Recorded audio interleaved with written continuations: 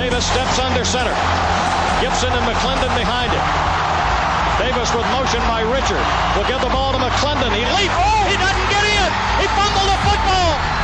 Carolina holds. The game is over. And Carolina has won the game. Finley to throw. Over the middle, intercepted. Woolfolk again. Woolfolk the other way. At the 30, the 40. Woolfolk to midfield. Miles Woolfolk with the pick. The Heels on the doorstep of an enormous victory. Left side of the line. Hood standing to Williams' right. Williams gonna throw. One-on-one. Davis has it. Touchdown. Carolina wins. Carolina is the Coastal Division champion. Bernard fields it at the 26. Heading to the far side. Gio at the 35. Gio, he's at the 50. No, he's not. Yes, he is. Gio is going to take it for a touchdown. Are you kidding me? Connor Barth for the possible win. Snap, spot, kick away, high enough, long enough. It's good! It's good! Carolina has won the game on a 42-yard field goal by freshman Hunter Barth. Good gosh, dirty! This is the Heel Tough Blog Podcast.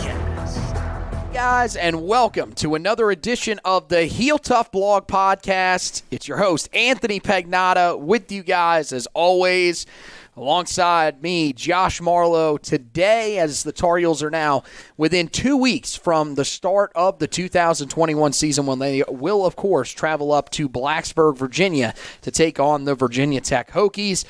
Today, not quite diving into that game just yet. Still a few more things that we've got to get done before we end up doing that, including we're going to play a little bit of a game of over-under in terms of things that could happen this upcoming season.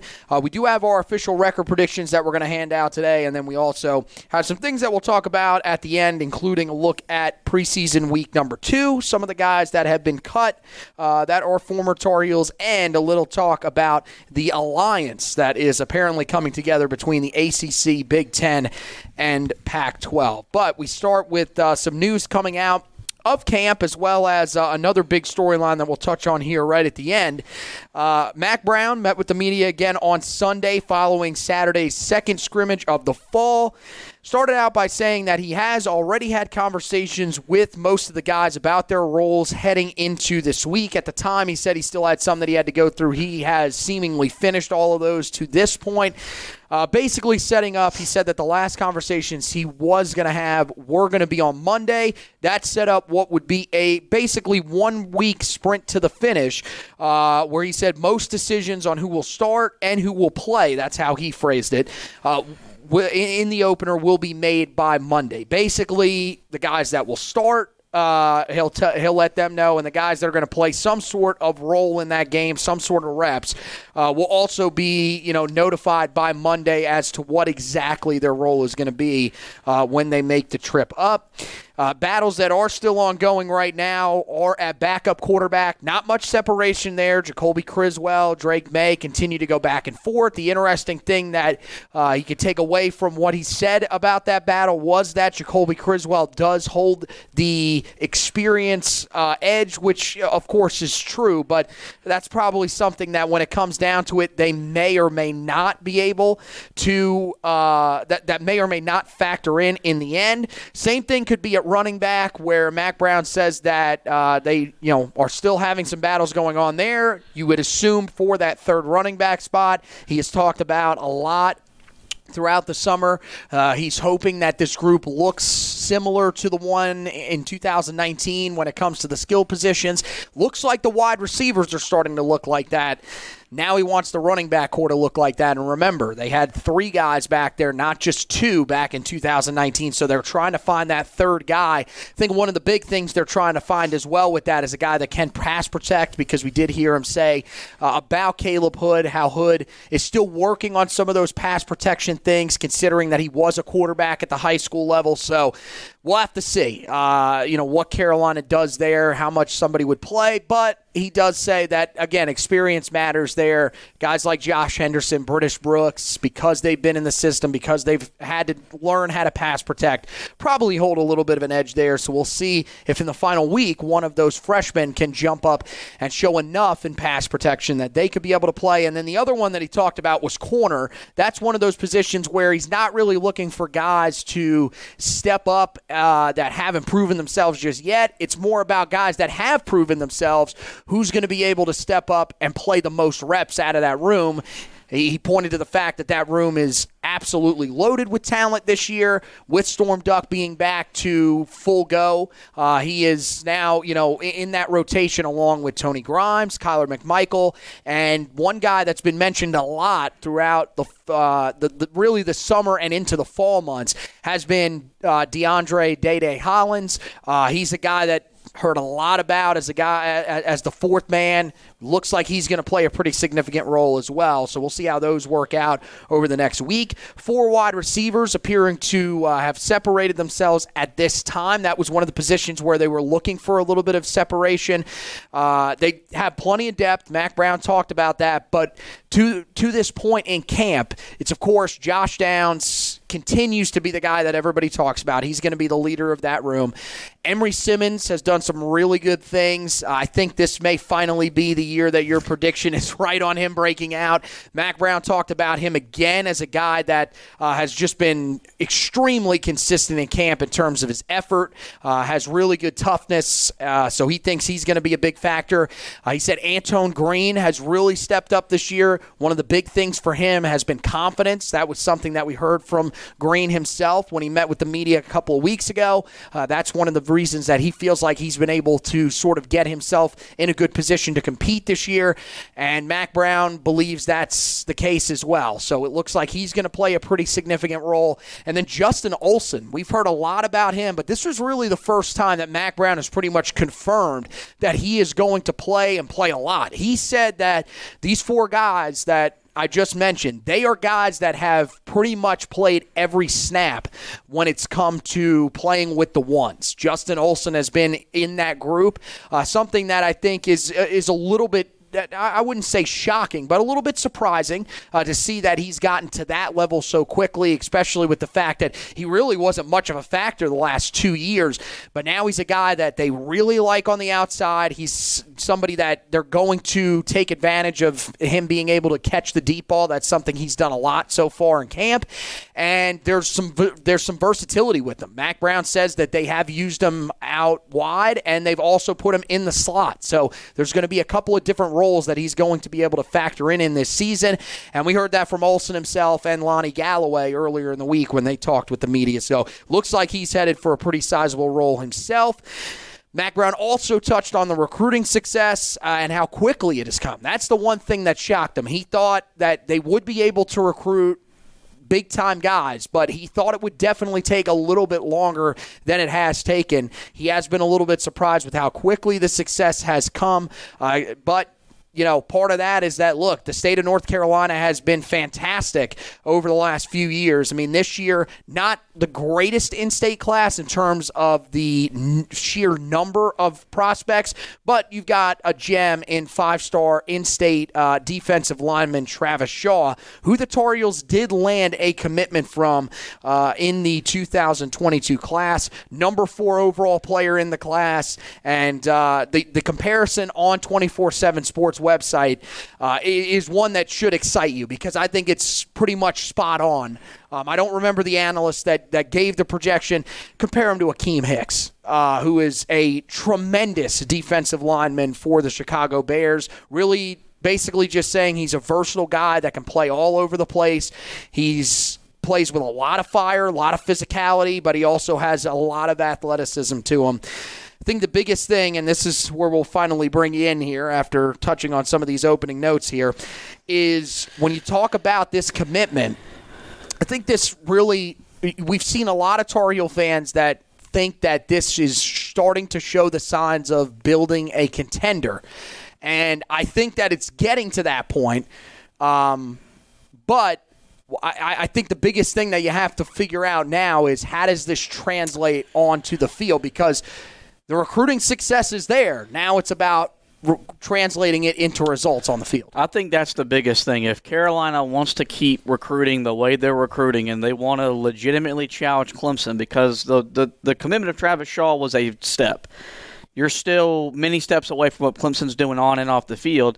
The results have to come on the field. And I think Mack Brown has echoed that, yeah, they made the Orange Bowl last year, but a lot of things factored in that Orange Bowl appearance due to the COVID-restricted season.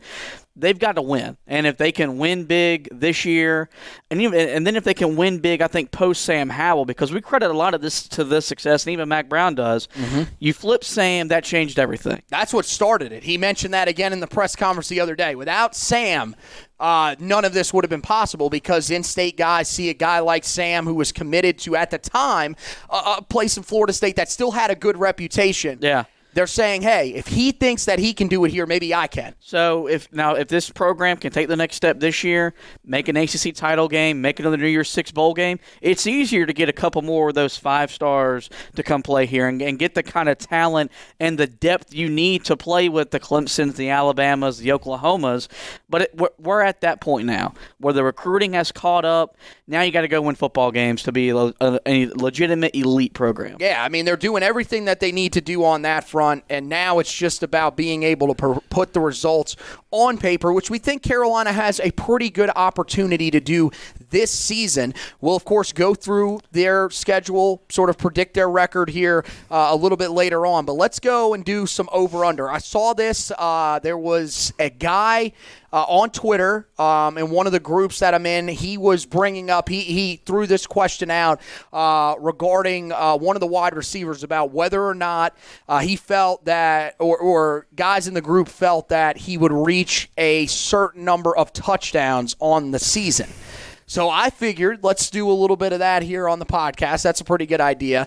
These are not official in any way. I tried to look up Vegas prop bets for college football. I don't think they do those for the season. I think it's only just you can bet on games. You can bet over-under on records. I think that's pretty much it. So I made up some of these lines myself in terms of milestone areas that guys would potentially be able to reach. So the first one, are you going over or under on Sam Howell with 39.5 total touchdowns? So if you're going over, he reaches 40. Yeah, I got the over. I think he's going to be a Heisman finalist, as we mentioned last week on the bold predictions. You're going to be a Heisman finalist with a quarterback. You got to put up some big numbers. This is an offense that's going to have to throw the football, we think, a lot early on in the season. A lot of wide receiver talent depth. I've got 2 receivers that I think are going to get double-digit touchdown receptions. So give me the over on that one. Yeah, I'm going to go over as well. I think that you're going to see a guy that probably will be a little more involved in the run game as well, because they're going to have to get a little more creative there than they've been in the past 2 years because of the talent that they had back there. This year, there's still talent, but it's not quite as proven as in the past. So I think early on in the season, you're going to see them rely heavily on their quarterback, and you could see a little more quarterback run throughout the season and potentially in the red zone as well that could allow Sam Howell to reach that 40 touchdown mark by season's end. I agree with you too, because like I said, I have him winning the Heisman. That was one of my bold predictions. I think that if that's going to happen, he's probably got to get to that point. This one I know for you, but definitely want to confirm it and give my opinion on it as well. Josh Downs, over under 9.5 touchdowns. Yeah, the over. I think that one's pretty self-explanatory. He's going to be Sam Howell's go-to target starting week 1 at Blacksburg. We saw what he did in the Orange Bowl. He has big play potential every time he touches the football. Give me over 9.5 touchdowns. I mean, look, he had 7 catches all of last year, and 3 of them were touchdowns. So, I mean, it's going to be pretty hard to not see this guy getting to that mark. I agree with you. One of the main reasons that I put this on there was this was the question that sort of motivated this whole segment. But, yeah, I would say he will definitely reach the double-digit touchdown mark. I think he's definitely got a chance to be right there around 11 or 12. Could be higher. I mean, it depends. I think it depends on how some of the other guys emerge.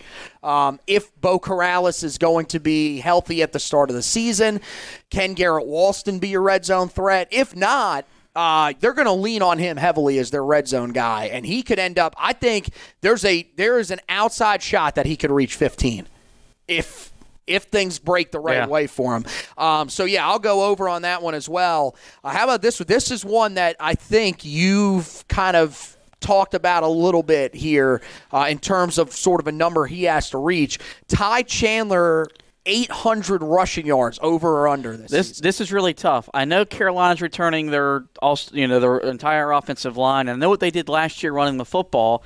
That was with Michael Carter and Javonte Williams. The good news is Ty Chandler's ran against some really good defenses when he was at Tennessee playing in the SEC. Florida, Georgia, Alabama. Mac makes sure to list them every time he talks about I don't think he gets 1,000. I do think he gets 800 yards, so I'll take the over.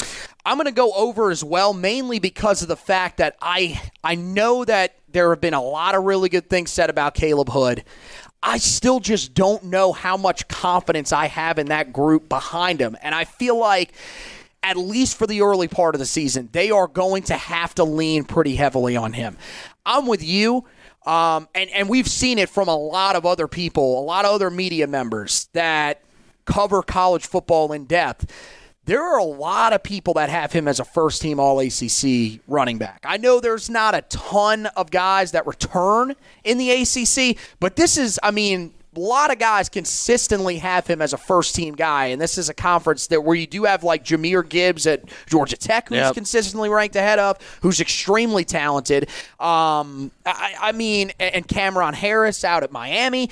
So I think, I'm going to go over. I think you're right. I don't think he reaches 1,000. I would say 800. He'll probably be right in that area, but I'll go over. I think he's probably got to be around that mark or above it if Carolina is going to have the success that you talked about. You're saying at least 150 yards a game is where you want to be at. I said around 140, but I think either way, Ty Chandler's got to be a big part of that. How about this one? Last year, they forced 11 turnovers. How about this year? Turnovers forced by the team, 14.5, over, under. I'd love to go over, but I'm going to go under just because we haven't seen the defense yet. And I know that's maybe a really bad way to answer it. The way they get to the over, though, is if they can get pressure on that quarterback without having to blitz their linebackers as much as they've had to the first 2 years. But we don't know if they can do that as of today. I'll take the under. I'm going to go with over here, and I'm going to go with that because I think there's going to be a lot more rotation this year on defense. You're going to, and we've heard this mantra from Mac Brown a lot here throughout the fall. Fewer plays, more production. I feel like that is what you're good. That's the reason why this has a chance to happen, because you're going to see fresher guys consistently throughout the game. It'll allow them to take some of these risks and potentially create some of these turnovers, especially late in games where normally a lot of your guys would be worn down. So I think it's one of those ones that's going to be really tough to get to, because it's felt like really since that 2015 season where Carolina was just able to create so many turnovers under Gene Chizik, they haven't really been able to force a lot of turnovers, and that's an area where Mac Brown says they've got to improve. I think they do this year with the sheer amount of depth and rotation that they're going to use, keeping guys fresher. I think that allows them to get there. Final one that we'll do here before we turn to the record predictions. Team scoring defense. Last year, right around 29 points per game. Scoring defense this year, 25.5, over or under. I'd love to say under. And I think they should go under, but basing off of what they did last year And you got to remember, you're returning 10 of those 11 starters in that Orange Bowl. You still gave up 41 points in the Orange Bowl. So I'm going to go over as of today. But I think Carolina's built to win shootouts. What's really going to decide that number for them is that stretch of Florida State at home, Miami at home, at Notre Dame, and then Wake Forest. Last year, Florida State, Notre Dame, and Wake Forest really exploited this defense, put up big numbers against. They gave up 26 to Miami. If they can hold their own, though, they can hold that number under. Yeah, I think. Since I mean, you got to go under because you think this is a top 25 defense. I think so. I mean, yeah, that's where I'm at with this. I think the schedule also lends somewhat well to this being able to happen. You get Virginia Tech early in the season, a team that's put up a lot of points on you, but usually that first game of the season has a chance to be pretty ugly. You get Virginia at home, so that's one of those offenses where they're really not all that electric. 38 in your own building 2 years ago, though. Well, that offense was better than the one they played last year and they got destroyed by. Hopefully, you would imagine that this year, though. I mean, look, Brennan Armstrong is a solid quarterback. I don't look at Brennan Armstrong as a guy that should be killing you. He did last year. He did. You've got to find a way to slow that down. This year, you also will hopefully be a lot deeper in that game than you were when you faced them a year ago. Florida State, again, you get that game at home. You would hope that you can hold them to a decently low number, especially if they have the struggles that they've had in the past on offense. Notre Dame could be one of those games that could potentially be an ugly game just because, I mean, you look at who they are replacing Ian Book with, the way that they're probably going to win games. I mean, Jack Cohen he had some moments where he was all right at Wisconsin, never really all that great of a quarterback there. There's a reason that he transferred out of that program and ended up at Notre Dame. I don't think that offense is going to be all that electric. That's going to be a team where if they're going to win because of their defense. And then, I mean, even some of the games late on the schedule, Pittsburgh's one of those games on the road that you get where you always seem to be, especially in their place on Thursday nights, it's low-scoring battles. So I feel like the schedule sort of lends to you pretty well there. I feel like, just like I talked about with the turnovers, the fact that you're going to have a lot more rotation, you're going to have a group that is going to be a lot fresher late in games. We saw it late last year. This was a team that ranked inside of the top 20 in a lot of statistical categories late in the season when they started rotating guys at a pretty sizable level. This year, they're going to be able to do that right out of the gate because last year, the main reason they couldn't do it, a lot of their younger guys didn't have a spring. So I think that's really going to help them this year. I've got them under 25.5 points per game this year. So let's go to the official record predictions for this year. So we'll go through each game. We'll talk about it shortly. We're not going to go quite as in-depth as we did when we did the breakdown of the schedule earlier on in the offseason. Some things have changed with some of these teams, but a lot of it remains relatively the same. But let's take a look at it. Of course, it starts on September 3rd, as we've been talking to you guys about a lot here for the past month and a half, up in Blacksburg. It's a Friday night game, 6 o'clock kickoff, in what is expected to be one of the crazier environments on opening week to start the season. What do you think for that week one matchup there, buddy? Starting us off with a bang. Carolina, I think on paper is a better football team. I think they got the better quarterback. They got the better talent at the wide receiver, running back position. They got the better head coach. Carolina and Blacksburg, they don't mix very well. We've won twice there since the Hokies joined the ACC. Sometimes we lose heartbreaking fashion like we did in Sam Howell's freshman year. Then some years we go up there and we're not competitive. I think Carolina's going to compete because I think we're too good to get blown out by a team like Virginia Tech. But I think a lot of this favors Virginia Tech. It's a Friday night. As big a high school football is in the state of Virginia, everyone that can be in Blacksburg is going to be in Blacksburg. That environment is going to be something else, something that Carolina hasn't really seen because of last year's COVID year. And we saw what this team looked like in a half-filled Doak Campbell Stadium down in Tallahassee. They were shell-shocked. I think Virginia Tech's going to win a ugly, low-scoring game, kind of like what happened when Carolina lost to South Carolina a few years ago here in Charlotte, where Carolina probably more ways than once beat themselves. But I do think we lose week 1 to start the season.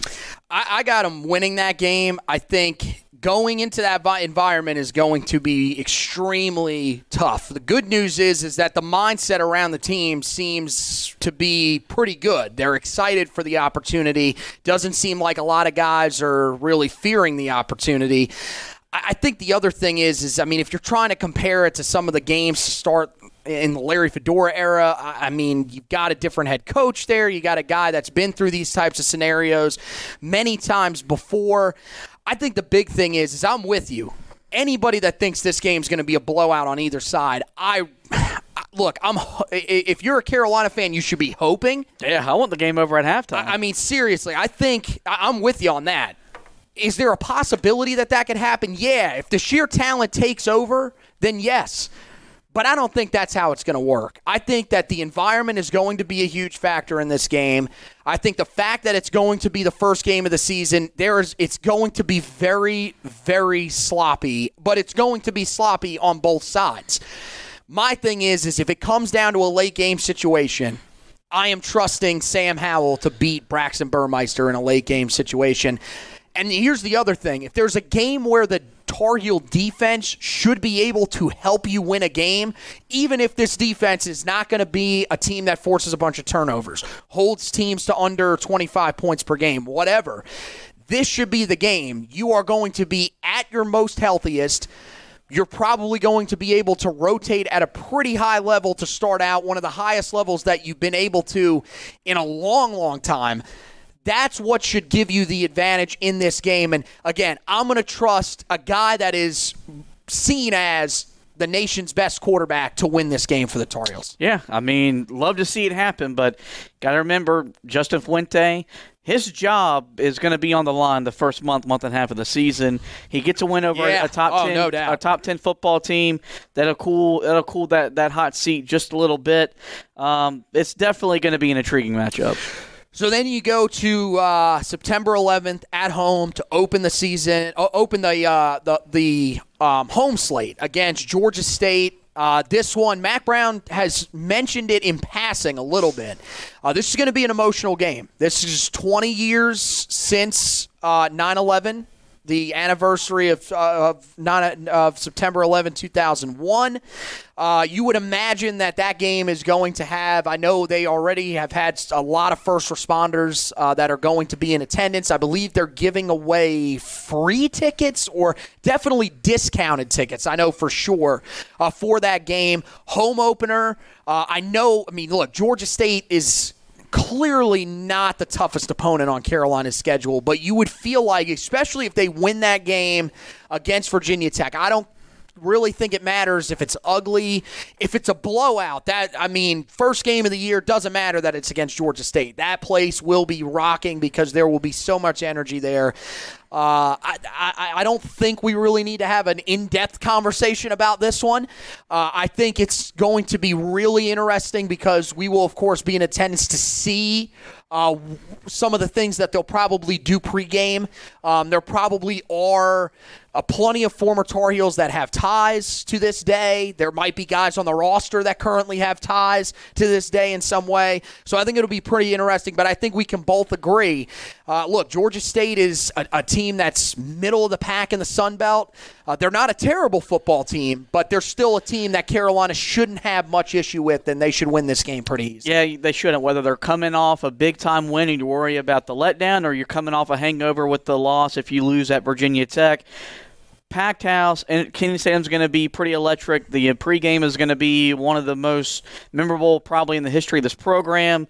Late night, you got Sam Howell. I think it'll be a blowout win. Go Heels, go America. We're on to Virginia. Yeah, this is a 7:30 game. I'm not really sure why. I'm going to be honest with you. I love night games.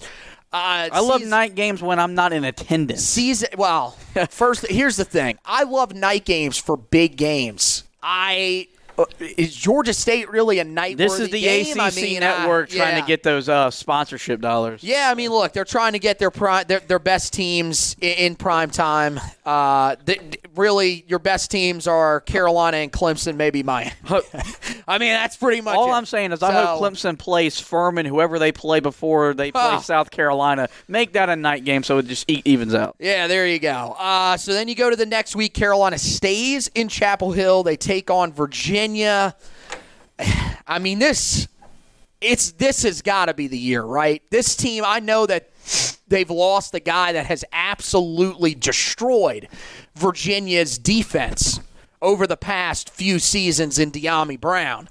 This is still a game that you got to win this one. I understand that Bronco Mendenhall is a heck of a coach. He's done some good things with Virginia. There were some rumors that apparently some people want to move on from him there. That one just blows my mind. I don't get that.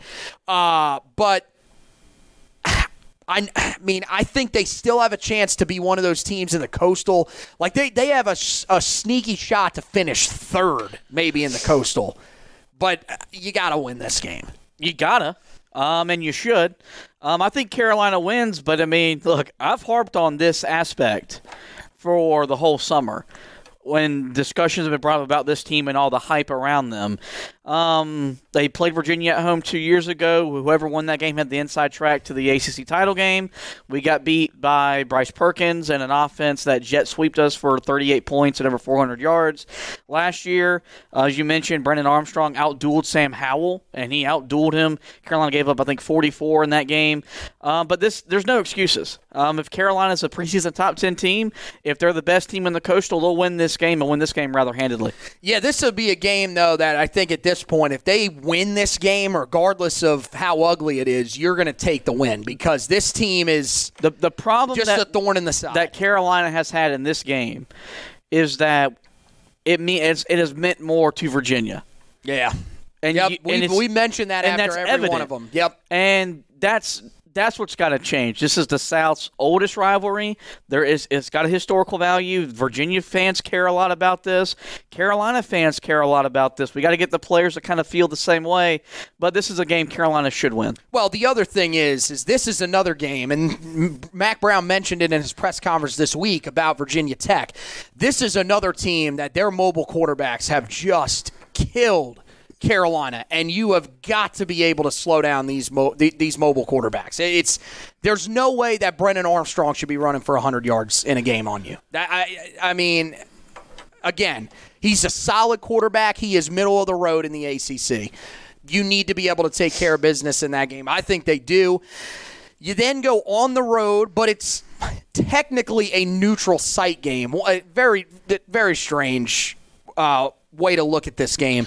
On September 25th versus Georgia Tech, it'll be played in the Georgia Dome, of course. Mercedes-Benz Stadium. Or yeah, I can't even keep up with the different names now. Now the Superdome no longer sponsored by Mercedes-Benz. I can't keep up with all the different sponsorships changing. But yes, Mercedes-Benz Stadium in Atlanta, Georgia Tech. That's a new thing that they're going to be doing throughout the next few years. Carolina probably one of those ones whenever they go down there, they'll be primed to potentially be in that venue for that game because they're going to want to put significant games there that are going to put a lot of fans in the seats. Again, Georgia Tech, I really like Jeff Collins as a head coach. I think that he's a guy that if you give him time, he's going to get them where they want to go. They've got some good pieces on the offensive side of the football. I don't think Carolina should have much trouble in this game with Georgia Tech, though. They shouldn't, but there is does Carolina get caught up in the playing on the road in a neutral site in one of the NFL's most glamorous stadiums? I'll say this about Georgia Tech. I don't know what the win total is going to look like for them. That's going to be one of the most improved football teams, not only in the ACC, in the country. Because I echo your praise. I think Jeff Collins is a hell of a football coach. He's doing it the right way, in our opinion, down there at Georgia Tech. But Carolina should have no problem getting to 4-1 in Atlanta the day after my birthday. Well, 3-1. 3-1. You're projecting forward. You're giving away picks here. Then they go back home, September 2nd against Duke. Dub. I mean, I just this is not a game that they should have much trouble with. I mean, Duke lost their 2 best pass rushers from a year ago. That was the best thing about that football team. The only guy that could give Carolina trouble would be Mateo Duran on the ground. That should be your focus in that game. I'm going to be honest. Load the box with 8. Make Gunnar Holmberg beat you. There's a reason that this dude's a senior and hasn't played, even over Chase Bryce last year. I mean, if you're on the level that you think you're going to be on, this shouldn't be a problem at all. I know Duke was very competitive the first year once Mack Brown came back. The worst thing that happened for David Cutcliffe and Duke's program was that Carolina got rid of Larry Fedora, because that took away their – because he knew how to beat Larry. I don't think David Cutcliffe has what it takes to beat what Mack Brown is building and what we're doing now. Chop it up to an easy dub. So you move on then, October 9th, game against Florida State. There's a lot of elements that go into this game about what exactly this game is going to be, because there is a chance that if Florida State can just do something, they've got Mackenzie Milton, who was a standout quarterback for Central Florida at one time before, of course, he went down with a brutal injury.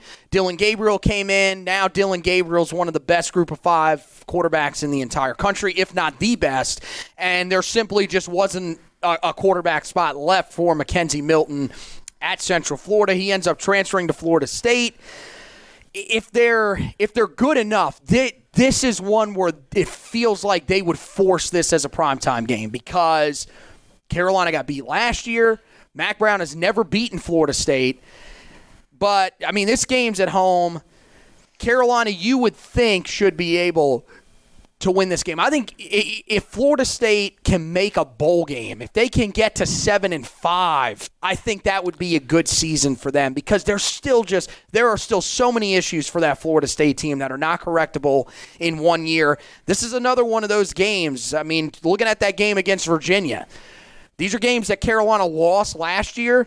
They've been talked about the entire offseason to these guys. Remember what happened in these games. You would think that they won't need much motivation in these games, and I think that Carolina should be able to win that game. I will say this, though. That's one of those games on the schedule. I don't see any way that's a blowout. That game is going to be a fight, because they are a team that Mack Brown just struggles against no matter what. I think Florida State's going to be a very much improved football team, a lot like Georgia Tech. I think Mike Norvell's going to do a really good job there. You've got an experienced quarterback that is not going to be afraid to go into Kenan Stadium and play. Well, the biggest thing for him, he could have a really great season if they protect him. This is a guy that needs protection, because he's coming off one of the most brutal injuries we've ever seen. So, this is a game Carolina should win. Mm-hmm. It's a game Carolina should have won last year, but They went to Tallahassee at 7:30, 8 o'clock, and they looked like they were shell-shocked by the environment. Well, they were way too confident in themselves anyways. Mack Brown said that. They thought they were the number 5 team in the country. As Mack Brown told them beforehand, and they found out, they are not the number 5 team in the country. There are 2 conferences that weren't playing. One thing I hate as a fan is now we play Florida State back-to-back years. And now, granted, it's cool because that's a program Carolina should measure itself against in terms of success and all that in this conference. It just sucks for us because, why couldn't we have played Florida State when Florida State was like Florida freaking State and they were really freaking good? Nonetheless, going to be a great environment in Kenan Stadium. Could be a late game, could be a primetime game, setting you up for what could be a sneaky college game day game the next week against Miami. I think Carolina wins that game, though, no problem. I agree with you on that one for sure. You move to that game against Miami, as you mentioned. This is another one where it really just depends on what the rest of the week looks like and kind of what the results are beforehand. I think that if Miami lost the first game of the year and then won out up until this game, no doubt this could still be a game day game. Yep. I'm going to be honest. I think even if Carolina lost to Virginia Tech, this could still be a game day game depending on what exactly is ahead of them on the schedule. Yeah, this is probably going to be the one that decides the Coastal. I'd be stunned. I know there are some people that really think Pittsburgh could be pretty good this year. I've never been a guy that's understood the Kenny Pickett hype. We'll talk about him here in a minute, but I think it's these two teams, and there is a gap between the other teams in the Coastal. So this is probably going to decide the ACC Coastal. Miami clearly is not going to be happy about what happened last year in their place. Primetime game more than likely in some capacity. I don't see any way that this is at least not in the same time slot that it was last year, and probably on the same stage. So I think, there's going to be definitely some pressure, but I feel like it could be on both sides by this time. We'll just have to wait and see. Carolina's had a lot of success against Miami. That's the one team that, since coming over from the Big East, a lot of those Big East teams Carolina has struggled against. This team, they have not. They've done a pretty good job of holding their own. Larry Fedora was a guy that pretty much had their number. Mack Brown has gotten off to a good start against them as well. With the game at home, I feel like Carolina wins this one, but this one's going to be a lot closer than it was a year ago, I think. I think Sam Howell outduels De'Ara King, though, and the Tar Heels get a big win over Miami. So I'll give you a little history lesson here on the Heel Tough Blog podcast. Carolina's looking for their third straight win over Miami. The last time that happened was from 2007 to 2009. Two of those wins technically didn't happen. Carolina had to vacate them after the NCAA investigation. Prior to that, it happened back when Carolina beat Miami in 1946, 1952, and 1957. So it's been a long time since Carolina has legitimately beaten, on paper, Miami 3 straight years. Look, it's a home game. This is the de facto ACC Coastal champion, or the ACC Coastal representative game, barring significant injuries to either squad.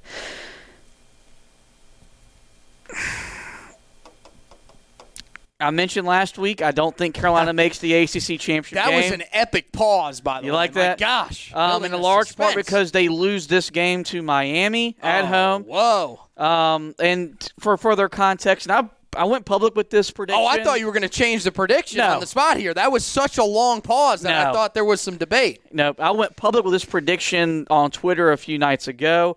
I think Miami's going to upset Alabama week 1 to start the season. I think it's going to jumpstart them on the way to an ACC championship game appearance. I think Carolina loses at home to Miami. So then they have a 2-week hiatus. They have that bye week in there before they head up to play Notre Dame in South Bend. So, I mean, look, again, this is another one of those areas on the schedule that kind of works out for Carolina.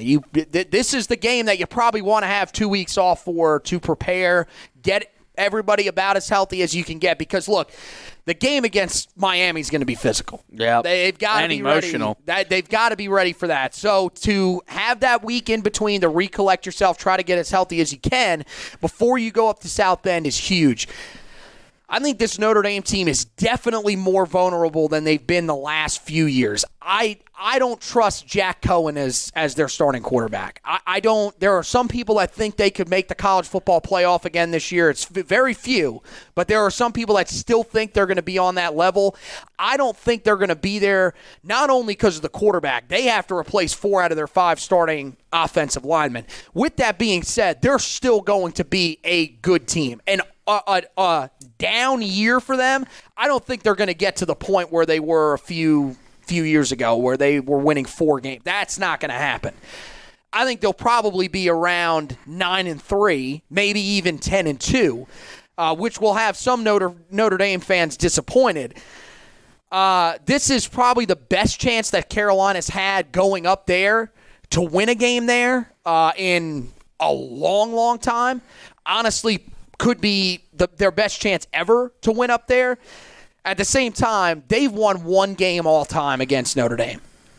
I don't see how they are favored going into this game in the preseason, especially considering the fact that Notre Dame is ranked ahead of them in both polls. That is really blowing my mind. And this is the game that I think Carolina will lose on the schedule. I think it's a game that if you told me Carolina won, I would not be shocked.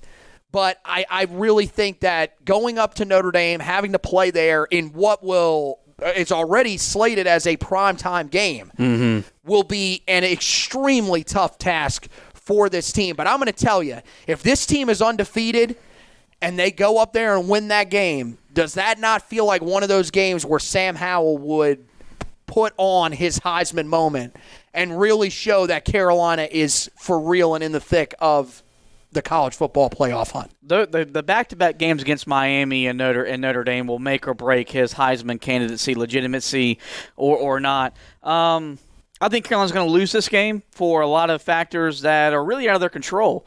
They don't win in South Bend because not many teams go to South Bend and win. It's going to be a night game. You mentioned you don't trust Jack Cohen. I don't think you have to. I think you trust what Brian Kelly has done the last couple of years. He has rebuilt Notre Dame to where they are legitimate year in, year out. They've got the depth. They got their physicality and is enough that could still probably give Carolina fits. We saw that last year where they basically beat us up at both lines of scrimmage. But an interesting thing, you mentioned Carolina has the bye. Notre Dame faces it's either 5 or 6 straight opponents that come off a bye week. So it'll be interesting to see how Carolina handles that, and what Notre Dame has done facing teams that have a lot of preparation to go into that game. But I think Carolina loses to fall to. That would put them at 5-3 for me. So then you've got the game at home against Wake Forest, second straight year that Carolina is playing that game at a conference. Yeah, this is not an ACC game against an ACC opponent. This is the last time, as of right now, that this will happen. And with the alliance that we're going to talk about here later, I would be stunned if it ever happens. If it happens again. This was done because Carolina wanted to play them more. I do think it's something that needs to be played more because these games have been pretty interesting, for sure. There is definitely a bit of a rivalry here. I'd rather play Wake Forest than Louisville, Boston College. Oh, no doubt. No doubt. In those schools. The only problem is if you secure that as another rivalry game that you play, that means you play the same schedule every single year. Or just move Wake Forest over to our side of the division. Could happen. And just send Pittsburgh over to the Atlantic. I'm not going to be too upset about that. Well, that's something that we would have to talk about in a completely different edition of the podcast. But, this isn't at a conference game. Wake Forest, this is one of those games at home that I think kind of flies under the radar. I think it fits right in the same area as that Virginia game, where this Wake Forest team has given Carolina fits. Beat them 2 years ago. And then, of should have beat us last year. Last year, put up a ton of points. Sam Howell just went off in that game. That's the only reason Carolina won that game. This year, look, Sam Hartman comes back for them. Their offense is still going to be really, really good. I don't think they're going to be as potent. I forget which receiver. I believe it was Donovan Green, who was supposed to be their number 2 guy. Ja'Cory Roberson is their number 1 guy. But I believe Donovan Green went down with an injury, so there's potential that they're not going to be as lethal as they were last year. This is still going to be a really good offensive team. This is one of those games that, honestly, I don't see any way this isn't a shootout. If there is a surefire shootout on this schedule, it is this game. I think Carolina wins, but I do think that this is going to be a game where Wake Forest is going to hang around and play Carolina tough. Dave Clawson is the best coach in college football that doesn't get enough credit for the job he's doing at Wake Forest because good thing you ended that sentence because I didn't know where you were going with that one. Because he's a really good football coach, and it's really freaking hard to win at a school called Wake Forest. We saw what they did last year in Kenan Stadium. They had Carolina down 21, 24 points. Sam Howell turned into God, came back and led Carolina back to a victory. Don't think Carolina's got to do that this time. I think they'll be able to, at that point, I think they'll be able to run the football a lot better. They'll be able to control the game. This is a game coming off that loss for Notre Dame that if Carolina, and the way I've got them going, they could lose because their confidence could be gone. I think Carolina bounces back. They get a win to get to 6-3. So then you go on the road Thursday night. Why would it not be on a Thursday night, especially playing there at Pittsburgh? It's a short turnaround, but this is a game where, look, I know that Pittsburgh, they're going to have some good defensive players. They always do. They're going to have guys that can rush the passer. this is a team that Carolina should be able to outpower just based on talent. Mainly, they should be able to put up points in this game. I don't get the Kenny Pickett stuff, man. I know he's been in the conference He beat Sam Howell. I think He's played in an ACC championship game and got destroyed. I think that he still played in an ACC championship game. The players around him are so much better than he is. I don't see anything that wows me. You still got to make the Kenny plays. Pickett. They're not winning games in spite of him. I think they are. He beat number 2 Miami in spite of him as a true freshman quarterback. I don't see anything impressive about him. Carolina should win this game. No doubt in my mind they should win this game. It's on the road. You would hope they can bounce back against this team because this is a team that they should not be losing to. No, they shouldn't. I think Pittsburgh is going to be a good football team, but I don't think they're going to be on the level to beat Carolina. I think Carolina goes back. I think they go up to Pittsburgh and avenge that loss from 2 years ago because we did not play them last year due to COVID. Right. Played them back in 2019. That was the only Coastal opponent that Carolina did not play last year. That was the first time that they had lost to Pittsburgh since Pittsburgh entered the conference as well. So that's a game where Mack Brown and the boys should be looking to bounce back and do so in pretty big fashion. You then go home, senior day, on November 20th against Wofford. Wofford, a decent FCS program, shouldn't be any problems for Carolina. This will be just a day where you hope to honor some big-time seniors. More than likely, this will be Sam Howell's last game in Kenan Stadium, as well as guys like Jeremiah Gimmel, Tamon Fox, those types of guys. So that's really what you're hoping this day is going to be about. Shouldn't be much issue. Yeah, no, that game should be over first quarter. So then you go to the November 26th matchup at NC State. Last time Carolina played them on a Friday, it did not work out great for them. For them, for the section of Kenan Stadium that we were sitting in during that game, for the young lady asleep underneath the section of the stadium that we were at that game. I think you're getting your games confused. The sleeping lady was at Pittsburgh. Might have been that 16. one. Nonetheless, some things were said while we got very angry at the halftime squabble that went on. That was, of course, the game that most people will remember as Carolina on Black Friday wore the all-black uniforms. And it was a funeral of some sort. Huge expectations coming into that game. Carolina just did not look prepared for that game. Shocking that Carolina wouldn't be prepared for a game under Larry Fedora, especially late in the season. I'm just kidding. That was a shot at Larry that was unnecessary there. But there were times that was prevalent. That was one of those games that was just so frustrating because you were saying to yourself, especially with the losing streak that they had at that time, man, this team, they've got to be able to respond against State, right? What more motivation do you need? It's NC State on Black Friday. You're on national television. Didn't work out very well for Carolina in that one. Of course, the last time that Carolina played at NC State worked out very well for Carolina.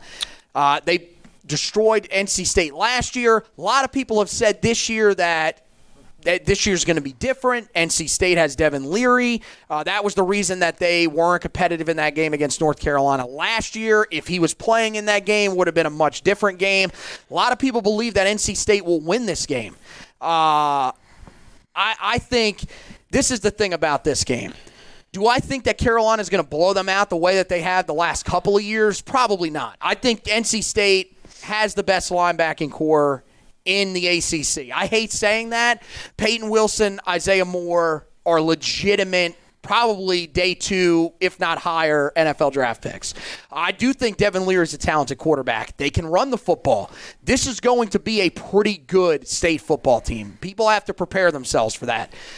But this is one of those games where people are worried, will Carolina be in the right mindset at this point of the season? Even if they're sitting where I have them at, which is 11-1. I'm going to tell you one thing about this game. If there's a guy that I don't worry about getting his team motivated for a rivalry game, especially against a team like NC State, where it is very well known that they hate Carolina. They would be looking to do anything to upset their historic season at that time.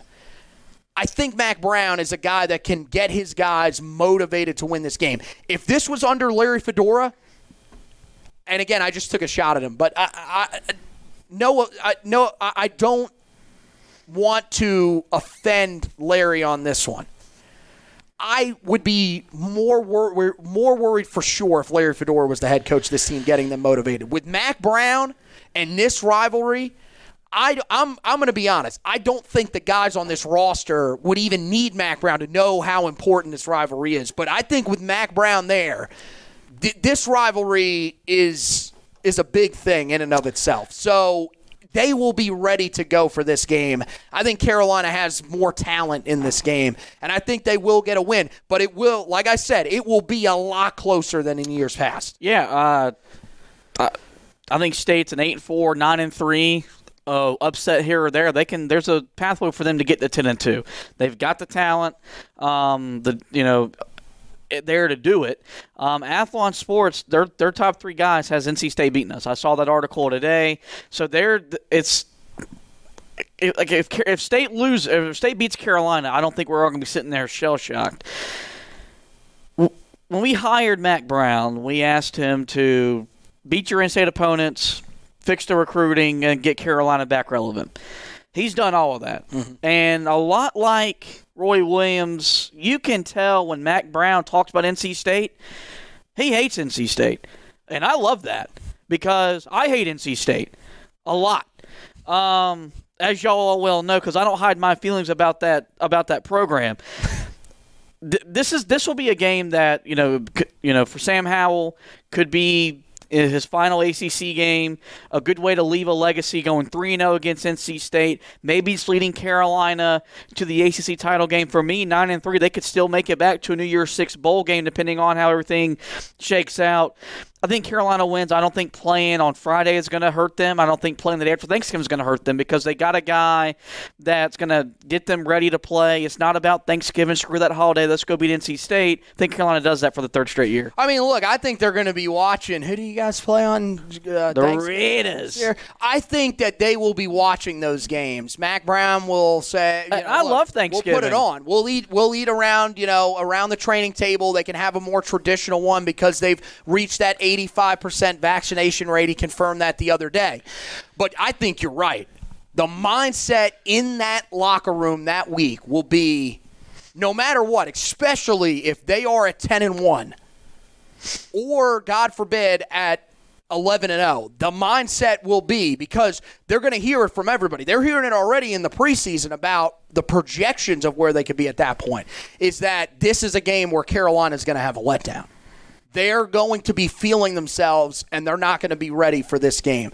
I don't think that they are going to take that mindset at all. And I think going into that game, they're, in my opinion, 10-1. If they win that game, they're in the ACC championship game. And I have them winning that game. So I have them at 11-1. I have them going undefeated in conference. So, I mean, look, they've done it before. It's definitely possible. It's going to be tough, no doubt about it. I think this is, looking at it, a manageable schedule, but there are still a lot of places on this schedule where Carolina can slip up. There are a lot of teams on this schedule that are talented, that can give Carolina issues. But I think everything sets up very well for them. I feel like the other thing is that you've got a quarterback that is entering what you would expect to be his final year. He wants to leave a lasting legacy. And I think the other thing is that the guys on the team around him want to help him leave that lasting legacy. I really feel like there's some extra motivation here, and that could be what pushes Carolina over the top in some of these games. That's why I've got them 11-1, undefeated in conference, and making the ACC championship game, meeting Clemson in Charlotte. Yeah, I got them 9-3. 6-2 in league play, losing at Virginia Tech, losing to Miami. Games that are very winnable, but also very losable. And with those results, I don't have them making the ACC title game. I do think Miami winds up in Charlotte, and I think that could set up for an interesting scenario where does Sam Howell contemplate coming back and finishing what he started, or does being the number 1, possible number 2 quarterback in the NFL draft, is it too hard to say no to and he goes on to college? Nonetheless, and I've made this statement that if Carolina doesn't make the ACC championship game this year, the season's a lost season. And I think it is, barring significant injuries or something, or a COVID-related issue. But even if it does, Sam Howell will go down as the greatest player to play football here when it's all said and done, and it's going to be a fun season watching him play. Also, I'm going to be honest. If they end up going 9-3 and 6-2 in conference, with the losses that we're talking about, is that still not a step forward? I wouldn't count it as it would still be a failure, I would say, where expectations are at. But I still think it is actually a step forward for the program. Does Mack Brown think it's a step forward? No. Then it's not a step forward. Would not claim that as a step forward. Honestly, that's where we're at. I don't think he sees last year as a step forward. I think he sees last year as a failure. I think last year was, you were 8-3, made the Orange Bowl, but do you make the Orange Bowl at 8-3 if every conference played a full season? Probably not. So, well, in the ACC, you probably would, because even if the ACC was like it was normally last year, Carolina would have made the ACC title game, probably would have gotten beaten. I would have been very shocked, although I guess technically you never really know until they put the pads on. I don't think they would have beaten Clemson. They probably still would have ended up in the Orange Bowl, though, because of the tie-ins with that. But look, I know Mack Brown signed an extension, and he's going to be here for a little bit longer than we thought. The clock's still ticking. So any year that Carolina doesn't make it to Charlotte and they're not in the college football playoff discussion in November, for him it's a lost season. That's what I'm saying. So for us, it's a lost season. I still think it's a lost season, but I think that if you continue to win more games, it's still a step forward. That would then set you up for the next season, which I think regardless, although it is going to be tough with the fact that they are not going to have Sam Howell, the expectation in 2022 will no doubt be to win double-digit games and win the ACC. Well, and I alluded to probably rather handedly. I alluded to that last week on the bowl predictions. I think Carolina's getting there. I think when you get in another recruiting class and you get these freshmen, I think they're 1 year away. So I think they're going to get there. And I'd want to do it with Sam Howell because he's Sam freaking Howell. But I think it's 1 year away. Well, yeah, we'll have to wait and see. Josh 9-3, 6-2 in conference. Me 11-1. 8-0 in conference. Let's head to some of the closing notes here on the show for this week. This is where we'll talk about the Alliance. I'm not going to spend a ton of time on this because this is still in the very early stages. And how realistic is this? Jim Phillips said yesterday when they were doing the press conference on this, which, by the way, was one of the oddest things I've ever seen. Literally 3 guys sitting in front of a screen that said the Alliance behind them. And just basically 2021, baby. Talking at different points. Basically, any question that was asked, all 3 guys gave their own separate statements. A very, very strange press conference. The weirdest part of the press conference was when Jim Phillips said that he and the other commissioners, being Kevin Warren, and I cannot remember the Pac-12, the new Pac-12 commissioner's name right now. It is slipping my mind. But he said that those 3 guys had talked, they had come to an agreement, and that there is no need for a contract. The best part was Kevin Warren then backed that up, saying that he has a legal background, but there is no need for a written contract. He trusts these 2 guys so much. I trusted my ex-girlfriend to not leave me, but she did it twice. Seriously, dude, this is like you telling your friend, hey, man, they're bringing in donuts later on today when you were in, like, elementary school. I really like the glazed one. Can you pinky promise me that you're not going to take the glazed one if that's the last donut up there? The donuts come in because he, of course, says, sure. What happens? That's the last donut up there. What do you think the kid's going to do? Dude, no one's ever used donuts And an analogy for betrayal. Okay, here's the other thing. Here's how you should know this isn't going to work.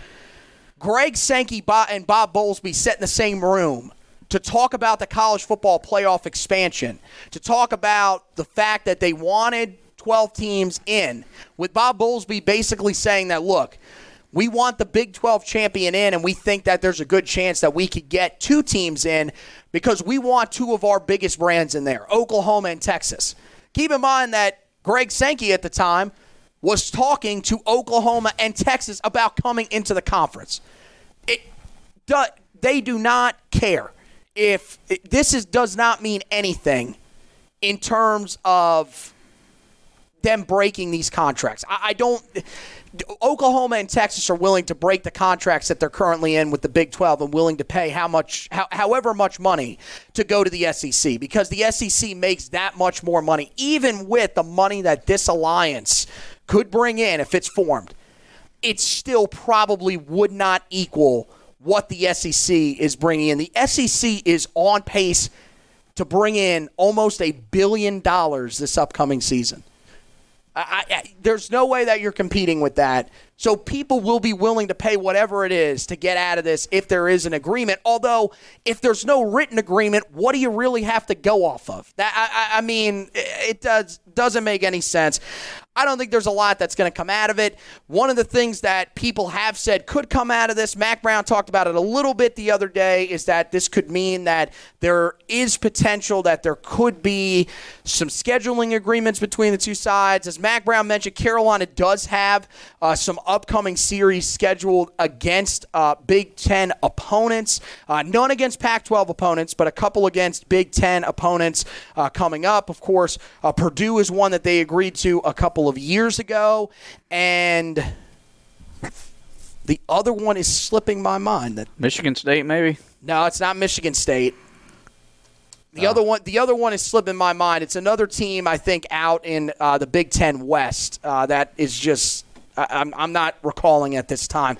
But Carolina has some of those already in place. Home-and-home series for the most part. What some people believe could end up happening is this could pretty much be the end of playing FCS opponents. More than likely, what you would do is you would play a Big Ten opponent at a conference. You would play a Pac-12 opponent at a conference every year. And then from there, you make up the rest of your schedule. Probably wouldn't play an FCS opponent. You would just play other FBS opponents. Whatever. That's probably about the only thing that could be of significance there.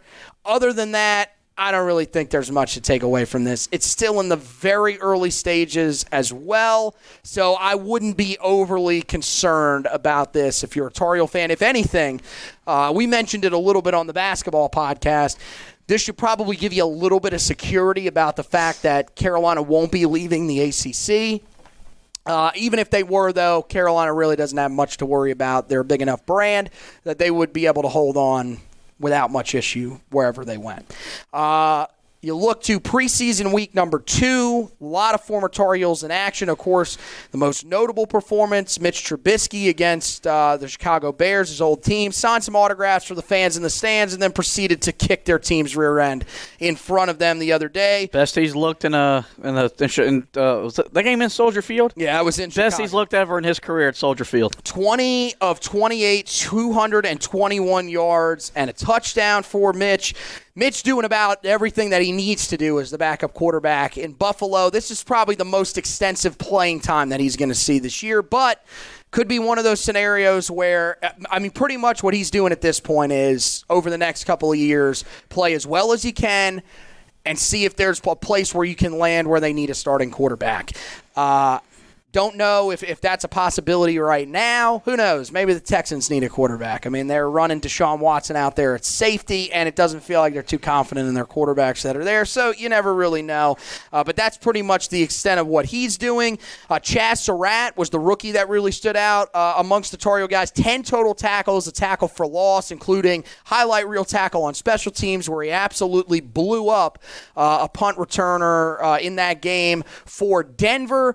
The negative side of that is that, man, the Vikings are going to be horrific this year. They lost that game 30-3. That is, I mean, they are getting destroyed in these preseason games. I know it's preseason, but my goodness. Miles Dorn also played rather well in that game with 3 total tackles. Again, Michael Carter, good performance in the second preseason game for the Jets, 10 carries, 52 yards. Mac Hollins had a solid day for the Dolphins, 4 catches, 49 yards in his game. And then Andre Smith, once again, one of the leaders in tackles for Buffalo, had 5 total tackles and a pass deflection. Almost ended Justin Fields' career on a dirty hit. Absolutely leveled Justin Fields and welcomed I didn't him understand to the NFL. people trying to defend that hit. He hit him in the head. And Yeah, definitely lowered his helmet. he went to Twitter and said it was legal. No, it's not. I don't know about that one. And a bunch of Tar Heel fans were defending him and praising him for that kind of hit. The NFL needs Justin Fields, and he had plenty of opportunity to make a cleaner hit. Get disappointed in Andre Smith. I mean, yeah, look, I think it was a dude trying to make a play, trying to make a highlight reel play, lowered the helmet. It's an illegal hit. He made the highlight reel of what you're not, or of what not to do in the NFL. I still think he's going to make that roster. He's just played way too well here in these first 2 weeks of the preseason, which is great for him. I mean, I think that's a great opportunity for him. But yes, that was without a doubt that was an illegal hit. I don't see defending that. Players that are injured, guys that went down with injuries. Ryan Switzer had surgery before their second game of the preseason. His mom actually was the one that posted. I believe he may have posted that on his Instagram as well. Saw the post from his mom, Ashley. She posted that on there that this isn't quite what they were hoping for, but his season appears to be over. Apparently, it was something that they had known was an issue for him. I don't know what exactly the injury was, but he did go under the knife. They were hoping he could fight through it, but it looks like he's more than likely done for the season. Honestly, probably was going to be on their practice squad again this year. I would have been shocked if he would have made that roster, because that is a loaded wide receiving core out there for the Cleveland Browns. One that is absolutely brutal is Jalen Dalton, torn triceps, done for the year for the Saints. He was a guy I knew that he was on the cusp of making the roster. One of their beat writers actually responded to one of my tweets last night, told me that he was going to be a starter in week 1. I thought he had the opportunity to, because of how their depth charts sort of worked out with Charles Onyemata being suspended. Apparently that was the plan for the Saints, was that they were going to have him as their starter. This is a guy that was he was pretty much an afterthought coming out in the 2019 draft process, landed with the Bears as part of their preseason roster, did some really good things, have made the climb all the way up to being almost a surefire roster player for the Saints, and now this ends up happening to him. That's absolutely brutal. Just hate to see that for him. Players that were cut during this time, R.J. Prince for the New England Patriots. He ends up getting cut. Bug Howard, who was kind of a late signee right before the preseason started for Buffalo, he got cut. Austin Proehl cut for the Los Angeles Chargers. That one was one that probably should have been seen coming. He did not play in their preseason game the other night on Monday Night Football. That was pretty much a telling sign at that point that he probably wasn't going to be able to stay on the roster. And then William Sweet gets cut with the Atlanta Falcons. So that's your look at the guys in the NFL. Of course, coming down the stretch at the end of this preseason week is when the rosters will be cut all the way down to 53. So you go from cutting 5 each in the first 2 rounds of cuts all the way down to 53, cutting 27 in your final. So we'll see. I think a lot of guys have pretty good potential to make the roster this year. We'll see how many actually make it, and we'll tell you about that next week when we wrap up the preview show for the game against Virginia Tech. And, that wraps it up for this show. next week's huge, guys. We're going to start going in-depth on Virginia Tech. That's the week where we get prepared for that game. We'll have a full preview for you, tell you our expectations for the game against Virginia Tech. It'll be very similar to what we did last year. We'll tell you the guys that need to perform well. We'll tell you the keys to the game, all that kind of great stuff heading into that matchup, break down the matchup for you, and give you our official predictions heading into game day up in Blacksburg. Again, 6 o'clock kickoff on Friday. Make sure that you guys remember that. It'll be a crazy environment. Carolina has been preparing all offseason, though, for that environment, so we'll see how they look coming out in that first game. We'll also have you covered on the blog side of things with the preview heading into that game. It'll be an in-depth one where you guys will be able to see everything. We'll try to get some reports as to who is going to play. We've done the injury reports for the last few years in there, the projected depth charts, which we should be getting a depth chart somewhat soon here. It'll be probably an unofficial, or actually they should release an official one here pretty soon, but we'll see on that. Hopefully they do release that before the first game of the season. Mack Brown, as we mentioned, said that Monday is the time frame where he hopes to have a lot of that stuff figured out, so hopefully he will have something on paper that Carolina fans and we can look at to be able to break down for you guys on the site to have you prepared for that opening game against the Virginia Tech Hokies. Of course, after the game is over, we'll have the recap for you, hoping to get that up that night, as well as the trench report, stock report. All that stuff is coming back this year, so make sure that you keep an eye out on that, and that'll be the normal sequence of events once again this year. We'll have you covered throughout the year with all of those things each game week, so make sure that you are subscribed to the website as well as the Facebook page. That's where all that stuff is there. You can check out the Facebook page at Heel Tough Blog on Facebook. Also check out the Twitter page at Heel Tough Blog on Twitter. For all the podcast side of things, we put all of those on those social media feeds as well. You can also subscribe to the podcast wherever you listen to your podcast, whether it's Google Podcast, Apple Podcast, Spotify, any of those major sites. We are on those. We're also in the process of joining a network, so we'll let you know a little bit more about that when that is official. A lot of really great stuff that's coming on the podcast side of things for you guys, and we're still going to be doing the video podcast during the season, so make sure that you guys are tuning in for all of those. We were thinking about maybe potentially doing a special for the game against Virginia Tech, but not really sure that we're going to be able to do that with the fact that a lot of the COVID restrictions are starting to come back, and understandably so with the number spiking. So we're probably not going to be able to do something a little creative like we did a couple of years ago for the game against South Carolina. But we're still going to be doing the video podcast for you guys. We're going to be doing a lot of those live throughout the season as well, so you guys will be able to interact with us throughout the season. Send in questions, all kind of stuff like that, and we'll go through and answer your questions, all sorts of stuff about the Tar Heels as they roll through this extremely exciting season. So make sure that you are following along. Again, social media, the best place to do that. And if you want to follow us personally on those social media pages, you can follow me at HTB Anthony on Twitter, Josh at HTB Josh, and then, of course, you can follow our recruiting analyst, who we're still going to be in touch with because there are some recruiting storylines that are still, looking like they may be coming to an end here pretty soon. And Zach Hubbard, you can follow him at HackZubbard2 on Twitter. So that wraps it up for this edition of the podcast. Want to thank Josh for hosting with me. Want to thank you guys for watching and listening. And as always, go Tar Heels.